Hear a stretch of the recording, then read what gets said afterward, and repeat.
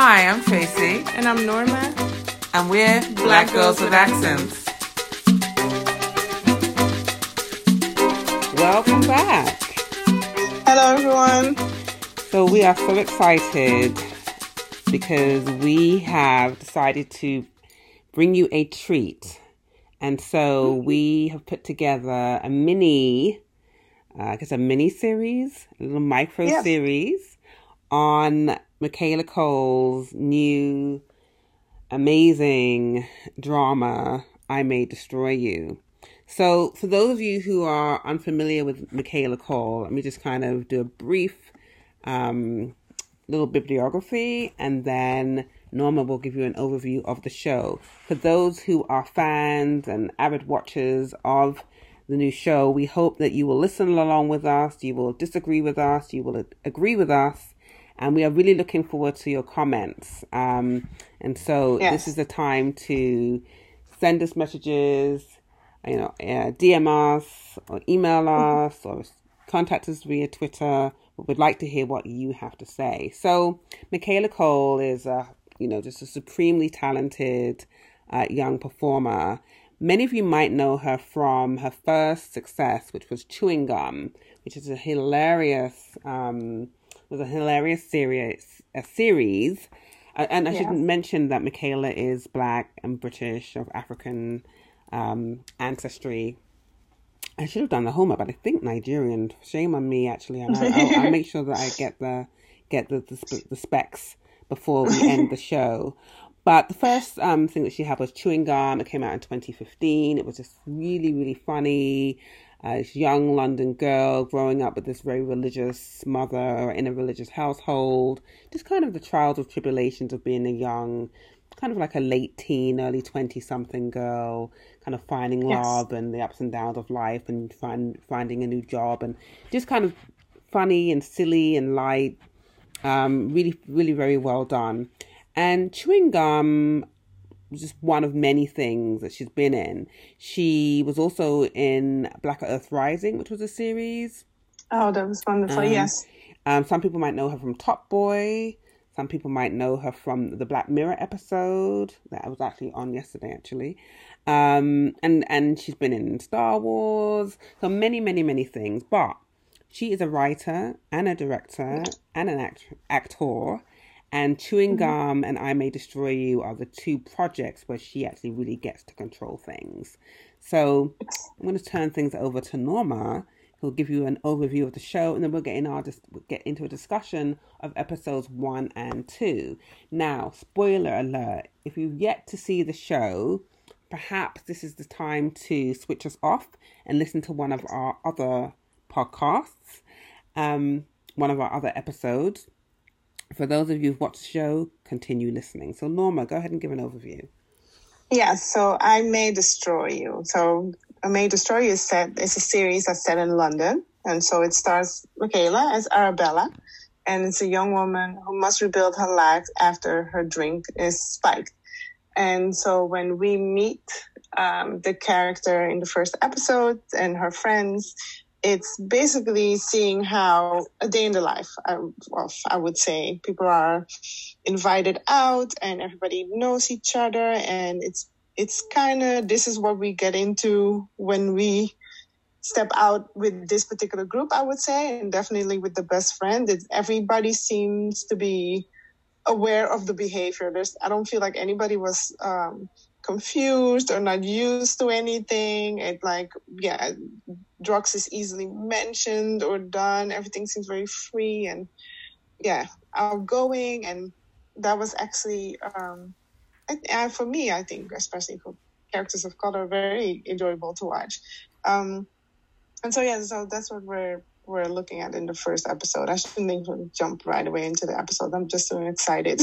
Right. But that's what this show is about, and especially for the people that are gonna catch up, go watch it, come back, and then discuss with us. So basically a young woman who is spiked, whose drink is spiked, but we are getting to know the young woman and her friends. And so Arabella is the character that we follow in episodes 1 and 2.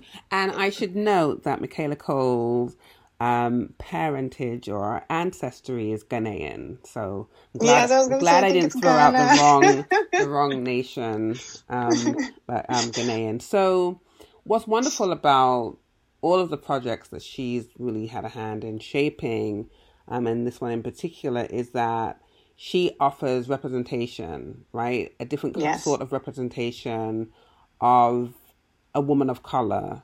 We don't really yes. get to see women like Arabella. I mean, we had Scandal in the US context, but thinking Mm. about television beyond the US, there is what's the name of that? There is my husband watches a detective show based on Queen Som, based in South Africa. She's a pretty Mm. badass kind of mercenary type chick. I think it's Queen Song, but I will follow up and get the correct details. Okay. But Mm-hmm. in the UK, we certainly do not have this kind of strong representation that we have in Arabella en masse, right? But this is Mm-hmm. truly exciting to see a series like this, not just for the UK, but, globally, to see a black woman in this kind of role. A young Oh, yes. woman who is in search of self, who's, living the best years of her life as a young 20-something successful person without the constraints of children and marriage and a mortgage and all these kinds of things, kind of making Yes. mistakes and figuring it out. And she happens to be a woman of color. It's not, her character is not divorced from her racial background by any means, Yeah. but it's not what drives the story. Drives it. Right. And so that's Right. refreshing because it's the kind of balance that you need to see on television. Yes. I think, honestly, it is one of my favorite things to see when it comes to that part. Yeah. And while it's her story, we have this fabulous cast of characters, which include members of the LGBTQI plus community, and their stories, although secondary, are also highlighted, and that's wonderful to see as well, especially to see, I mean, we're seeing it more and more, of course, but it's wonderful to see their own journeys and what they go through on a day-to-day. And also that there again, people of color from that community, I think, and same thing goes that they're just not like dropped in there. They're not just like, oh, we need it, a queer person. Yes. Like, no, the story is about, we're following Kwame's story, and he just happens to be part of that community. It's just beautifully done. I'm really impressed. Yeah. And what's missing here is the kind of cliche characters, because Kwame is not overly flamboyant, overly witty. Yes, girl, snapping fingers. Yeah. We don't have the odd forced best friend, because he is a best friend, but It's not the odd forced best friend behavior that we're supposed to see between a woman and a gay or a queer person. Yeah. Right. So this is really smart and thoughtful and just kind of wonderful in terms of representation. It's wonderful to see this and to see Black life in all of its complexity, and to see people who are not American, because and there's no knock. I mean, there's struggles for American actors, right? We have an episode, I think it's episode... We've spoken about this, right, yeah. Episode 3 or 4. It's a struggle for African American actors to find work and to get roles of this sort. But the African American actor, male and female and other, dominate globally. So it's important then to have these kind of stories by individuals living in their countries of origin, right? That can tell their own unique tales about what it is to grow up in fill in the blank, and not a story being told through the lens of an African American. Yes, but a Black. Yes, and relatable. Yes, and universal. Yes. Because Arabella, regardless of race, her antics, right? Any young person or middle-aged person can relate. True. Or I was going to say anybody who was at least a little bit outgoing in their youth, or should have some type of even without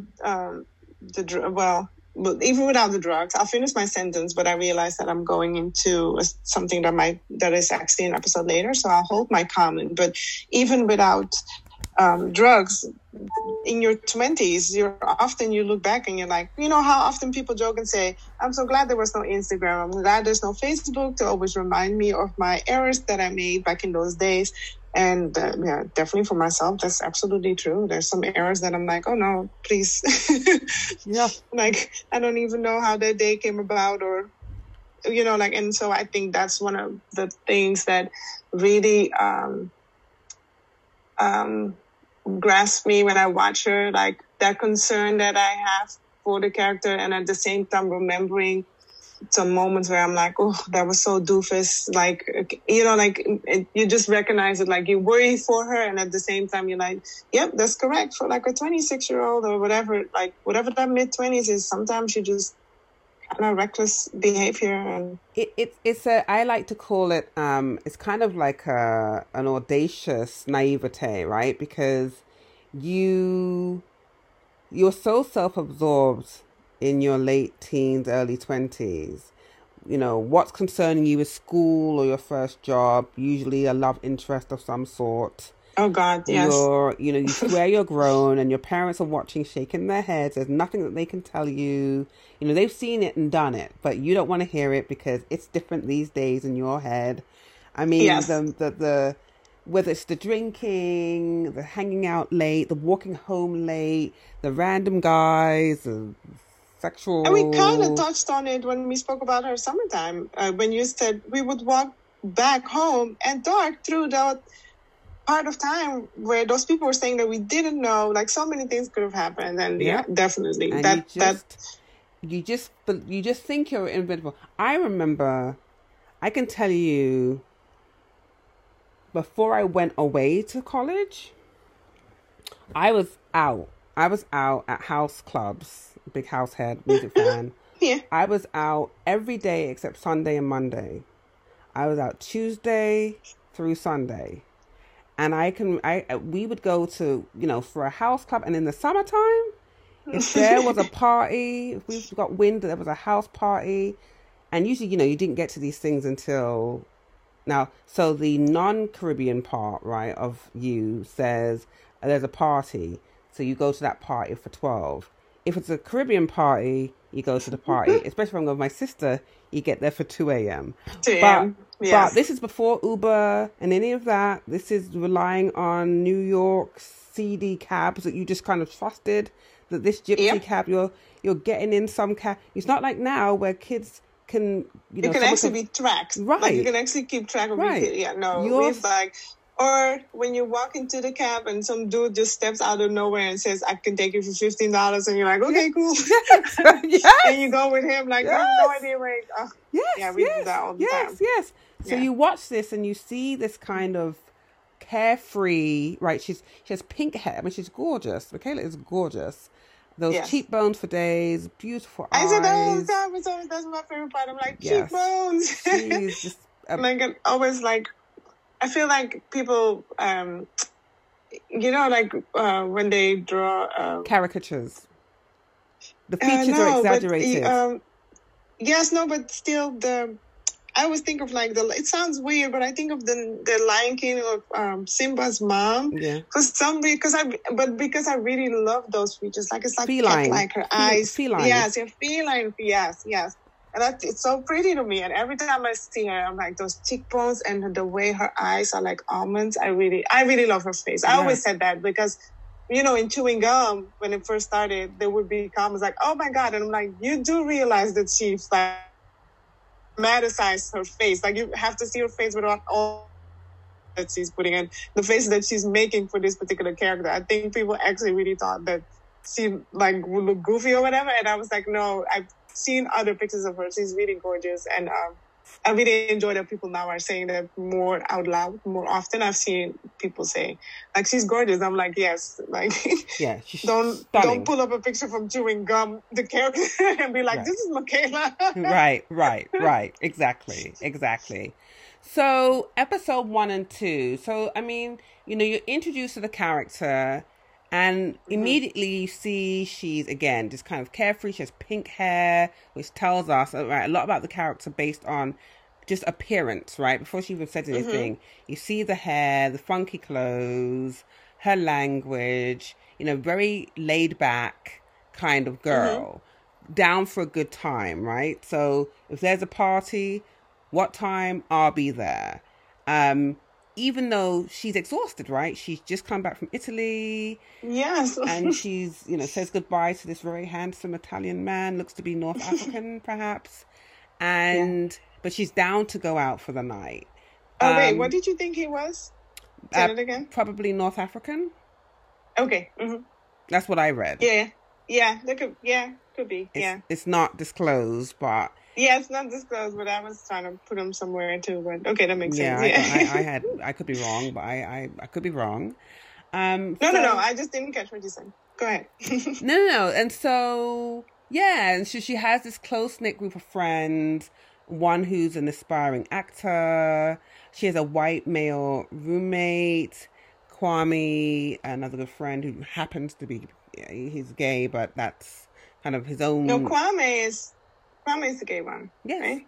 Yeah. And then, who happens to be gay. And then what about Simon? Yes. Okay. Yeah. And so she had written this book. It was something about millennial. The book was called Chronicles of a Fed Up Millennial. And she's a social influencer, right? She's done well, kind of ranting, not ranting, but expressing herself online. She's written this book, and now she has been given this advance to write the next book, and she's struggling to really just kind of buckle down and focus. And Norma, you're a writer, I'm a writer, and so we know what it is when you have the pressure to produce, whether it's your own deadline or an imposed deadline. So we can connect to this character on many levels, but I think that's one way we connect. And so she's having trouble focusing, right? Because it's all about the good time. But maybe it's not really just about the good time, but it's a distraction from other things that she's unwilling to face, right? To deal with, yes, definitely. Yes. That's one of the things that really stood out to me. And even how well it was done I liked how they didn't romanticize the writing part where like you go into the woods or like there's this specific table where you sit down and with a coffee and then it all spills out. I love how she shows that constant interruption. Even, like when she sits down, I think the roommate sits down with her in the second episode and still like there's an interruption constantly. And I call it the long dark hall. Every time I sit down, like you always have to like, Shonda Rhimes talks about it too. Like you have to get to like almost like, for me, it's like 15, 20 minutes of me telling me like, okay, you have to start before something actually starts. And then maybe 30 minutes after that, I'm finally on a roll. But once you're on a roll, you're on a roll. But I like how she is basically stuck in the first 20-minute loop of actually getting her behind to type something. Right. And she has this deadline looming and everybody knows. And she has a great group of friends because writing is a solitary process. And it could be because her friends are creatives. They understand that. But the friends are like, did you meet your deadline? Have you, they're there to support her. And she's like, I've got it. Yeah, I'm going to do it. Yeah. But she's finding it hard to buckle down. So at the invitation of a friend, she goes out for the night. Now, this friend, he and his wife are interested in exploring their sexuality, taking the relationship to the next level. And so he meets Arabella at the club with his cousin who's come into town from America. And they have a good night. They have a fun night. It involves, music and dancing and some... Almost where I felt like he invited her because he knew that's the type of... He could go to any level of outgoingness with her and Terry. Yeah. Yes. Indeed. So they have a good time, drinking, and they take some drugs here and then, and they're having a really good time. But by the time the evening is over, she's stumbling out. I mean, she falls down. She's stumbling out the club. And I'm thinking, as a mom, as someone who had my own fun times, at that age, I'm thinking, oh my gosh, is she leaving on her own? Is she going to be No. okay? She's stumbling out of there. She's drunk to the point where she barely knows her own name. You know, all the, danger signs are coming into my mind. Yes. Where are her friends? Why are they leaving with her? So, you can kind of read what's going to happen or anticipate what might happen given the circumstances. Yes. Mm-hmm.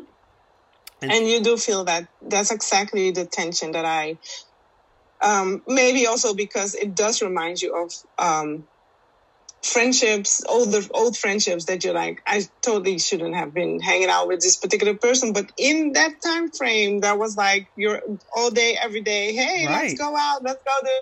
And then you look back and you're like, oh, that wasn't a friend at all or whatever. That's not what is disclosed in the show, people. I'm just saying that looking back on friendships, you're like, ooh, that particular friendship was really based on hanging out and going clubbing and drinking, or for me. Right. But yes, so it definitely, watching her go through that night and seeing just in my head what I was like, this can only escalate. This cannot, I don't see this as good times anymore. This just seems to become a bigger and bigger bubble that might explode. I felt that tension in my body, but I think mainly because I'm in my mid-40s now and just putting things together as an adult. Yeah. We can't party like I can speak for myself. I can't party like that anymore. I'm tired. No. One Corona, one half of a pineapple and rum, and that's it for me. I'm ready to go to bed. So times have changed, but yeah, you as we know what we did in our past lives. Yes. And so those alarms, definitely the alarms where you're like, ooh, can it stop now? Can you tell a friend to call an Uber or something? I don't know. Right. So she ends up staying up all night. She kind of sort of makes her deadline, but this kind of sloppy first draft. And her editors can't believe that she's serious, right? That she's really turned in this crappy work.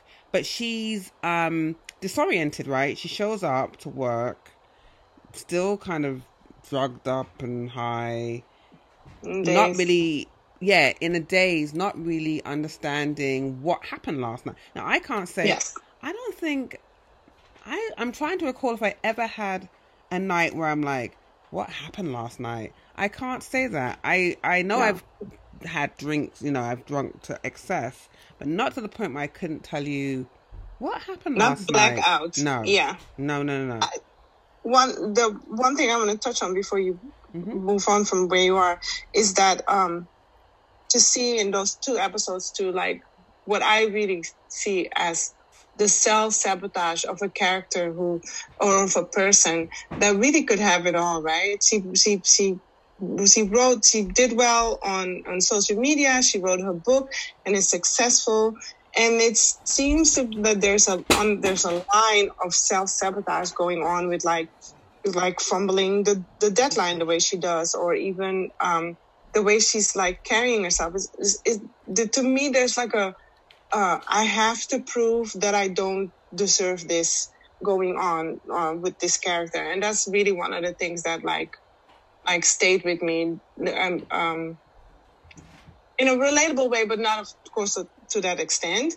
But like just to how often you look back at something and you're like, oh, that's an odd self-sabotage that I chose to bring into something that could actually like be really successful for you, or it's almost like she's trying to prove that she doesn't deserve this second book being successful or something. That things just keep things being in her favor. That's the first 2 episodes. I was like, ooh, there's a lot of self-sabotage here, even though there's actually a lot of good things going on for this writer. Right. Well, there's also the question of maturity, right? Being mature enough to handle the pressure of what's coming next. She knows that she's had this great success. And to your point, it's almost like it's almost like a fluke. Like, okay, because she says, all I did was, write all I did was, put some posts online, and people kept on saying, oh, why not write a book? It wasn't that she went to school and studied for this and, she aspired to be a writer all her life. It just kind of happened. So there's that. But there's also the recklessness in terms of the behavior, because things get solved through intercourse. That's kind of like how things are solved, or not just solved, but that's like the pastime. Solved is the wrong word, but that's kind of the recreational go-to. Now, after what happened, and almost that part that of meaning, the part that I mean is like, it's almost like there's waiting on a sentence to say, see, I told you it wasn't a big deal. It was just these posts that I turned into a book, and that was it. Right. So, but then that's the response to everything, though. But then that's the response even to the violation is, well, people are starving in other countries, and right? Oh, yes. So it's kind of that was so hard. The way to bury the Not reality. Everybody has a smartphone. Yeah. And that's the thing, right? The fine line with what she does so well is that fine line between with the irony and kind of the horror of the trauma of what's really happening here. And so we're chuckling at some things, we're laughing along with things that we know are really actually very disturbing. But she's presenting this to us in a way that, you go on this roller coaster ride with her. You're rooting for her. You're horrified by what's happened to her. You want to shake her at times. But as she's figuring it out, we're also kind of figuring her out. Mm-hmm. At the same time. Which I think is a very important part of it, because I think about how often you hear a story, and we touched on this privately a little bit during when Kobe passed away. But to go back to, like, when you hear about a story, especially involving women and victims, and then the story is told one way, and then it's like, okay, well, then that means that she was loose, or well, that means that she was reckless, or that means, and to see it through this, to be with this character and go through her eyes and see that she's reckless and see her daily life. But then this is in the second episode, guys, and then she comes to the realization that this has happened to her. It broke my heart. It's like, it just broke my heart in that moment to see how she was kind of realizing that something had happened to her, and still trying to, like, be brave, like, okay, well, we'll deal with it, or something like that. And that was, I appreciate that from the show, because I feel like it finally shows you that it doesn't matter who the person is. It doesn't matter how the person behaved. If the action towards the person is wrong, it's wrong. Yeah. Like, we try to justify so often, like, well, blah, blah, blah, blah. I'm like, no, it doesn't matter. You can just violate people because they are not up to your standard of living or behavior or the way they carry themselves. Like, it's just a no. And I feel like that's really well done. Excellent. The character of Arabella, Agreed. And to follow up on that, what's even more poignant is that she does something about it. She's not a victim who, and everybody obviously deals with trauma in their own way, and people have to come to their own kind of moment of reckoning with whatever's happened to them. But she decides, after, a day or two, okay, wait a minute. After, first doing the legwork, right, running around, following up with friends. Okay, what happened last night? Where were you? I mean, she puts herself in some dangerous situations. She compromises friendships even to get to the heart of the matter. It's kind of like, in all her chaos, there's some focus, right? She's laser focused on finding out. She's not like, well, I'm a good time girl, I had a lot of drinks, and who knows what happened. She's like, okay, this doesn't sit well with me. This is gnawing away at me. I mean, her sanity, obviously, because, see, the episode 1 ends, and you're not even quite sure what you're seeing, because you're seeing like a man's face, you're hearing some noises, he's clothed, so you're not sure. You see a doorway, so you're not even sure what you're seeing, and it's not made clear to you until episode 2 that she's been sexually violated, and it just seems so random, like, well, when and how and who, but this is like gnawing away at her throughout that second episode. And so she actually goes to all the friends. Where were you? Where was I? What happened? She has blood on her head. She wants to get to the heart of it. And then so she files a report. And it's She a does. courageous thing to do, because to your point about blame the victim, she has no proof other than a cut on her head. And she's asking law enforcement to take her seriously on the basis of a cut on a story. And it means she has to disclose that she was drinking and taking, illegal substances. But she's not about trying to save face or let pride get in the way. She knows that she's been violated, and it's important for her to ensure it goes on record, regardless of who's in the crosshairs. And so I find that to be just kind of a remarkable way of addressing sexual assault. What happens to women, and specifically what happens to Black women. Black women are not always given the space to kind of talk about these issues. Entezaki Shange's For Colored Girls covers it for sure. So one of the other things I love about the series is the way that she addresses things that are specific to race. And so we see that her bestie, the aspiring actress, goes on an audition, and the audition calls for a person who has natural hair, but that's not disclosed before she goes on the audition. So she goes, she does a marvelous job, but when she's finished, the casting agent asks her if she could remove her wig, and she hesitates. So how do you feel about that, Norma? I stand with her decision. I really love that she did not take it off. I feel it was one of those moments where I do feel that white women or white people that are not aware of their what microaggression, I would say, like just in their excitement mention something that is a big discomfort for a woman of color, and then kind of make it this, come on, you can do it, which I am absolutely not a fan of. So I really enjoyed that in that moment she was like, no, this is something you should have asked me beforehand, or but I can't do that in this moment. And also because she came to do a specific job. She did that job excellent. She gave the monologue excellent. And so her job was really done. The audition was done. So I also felt it's really that little entertainment part. It's almost like when you call a kid over and be like, do that cute dance that like I just felt like it was that one part that you are like, no, this has nothing to do with the other, and no, I can't do that for you in the moment. Unfortunately, you do notice that she most likely will lose the part because of not complying to that entertainment. Right. Well, it's interesting because I thought differently. Initially, I thought, come on, get the job. Who cares? Take off the wig. But then when I thought about it, and something that you mentioned earlier, you wouldn't ask a woman of color, you wouldn't ask a white woman if she had red hair or blonde hair, can you, make can you dye your hair black? So this is the kind of thing that women of color have to experience. And I love the way that Cole brings this into the narrative without being heavy-handed, to kind of show these are the everyday experiences of Black women that people and just can you don't do it understand. on the spot? Yeah.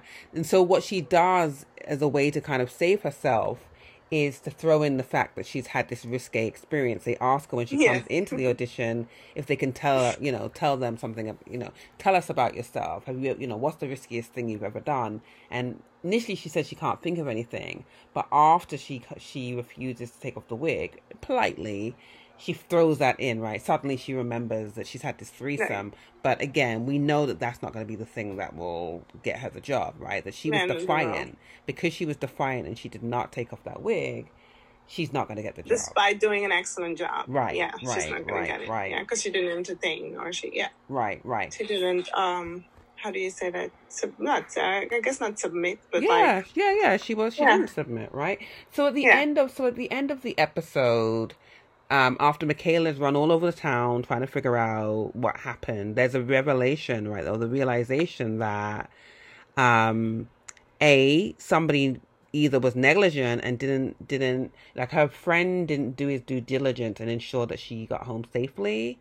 Yeah. And so she reports this as a crime, regardless of the consequences, and goes to the police station. And this means having to admit, right, that she was drunk and that she's taken drugs, and it might mean implicating friends. Yeah. But this is what, she is willing to do what's necessary to ensure it goes on record that she has been violated. And that's very brave. Very, very. I even to the point that I think it might be one of the reasons why we actually care for Arabella, right? Like, besides that, her behavior seems very reckless and sabotaging, but then you see that there's a Dutch people say sometimes like up until this point and no further. It's kind of an expression like, there's the person has a limit and the person still has some sort of morals and values, and the thing that she's addressing, which is most likely being sexually abused or raped, and that is not okay. So she follows the rules of what you do when you are assaulted and when you are raped, and where I think that had she done not, you would really be like, okay, this girl is just right. I don't know what to say about this girl. Right. So it's a really important turning point for this character where you like, and you feel it. It's so intense. It broke my heart. Right. The realization of the person that I'm trying to help is me. Right. And we don't always see that women are able to, on film, we don't always see that women are able to take that next step and not kind of blame themselves. I mean, the way that she's handling it is initially just kind of like, oh, well, I just, I make an effort to be with people that care about me, or I try to distract myself by looking at the bigger picture. I love that the therapist says, well, the bigger picture is you, right? You're missing, the piece that's missing in that bigger picture is you. So she's willing to do the work. She's unafraid of kind of having to confront this all over again by going to the police station, having the test done to ensure that, this is on record. She wants this documented. It's very, very powerful.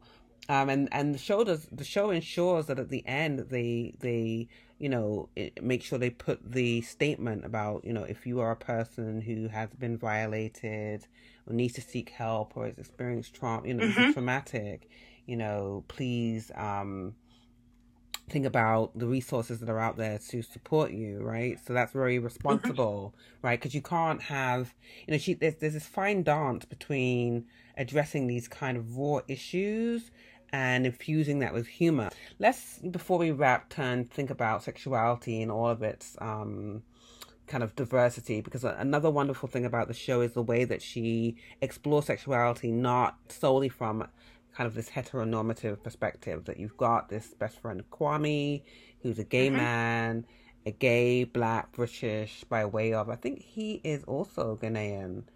I believe he's also Ghanaian because his love interest, I think, is Nigerian, right? If I'm not mistaken, but we can follow up.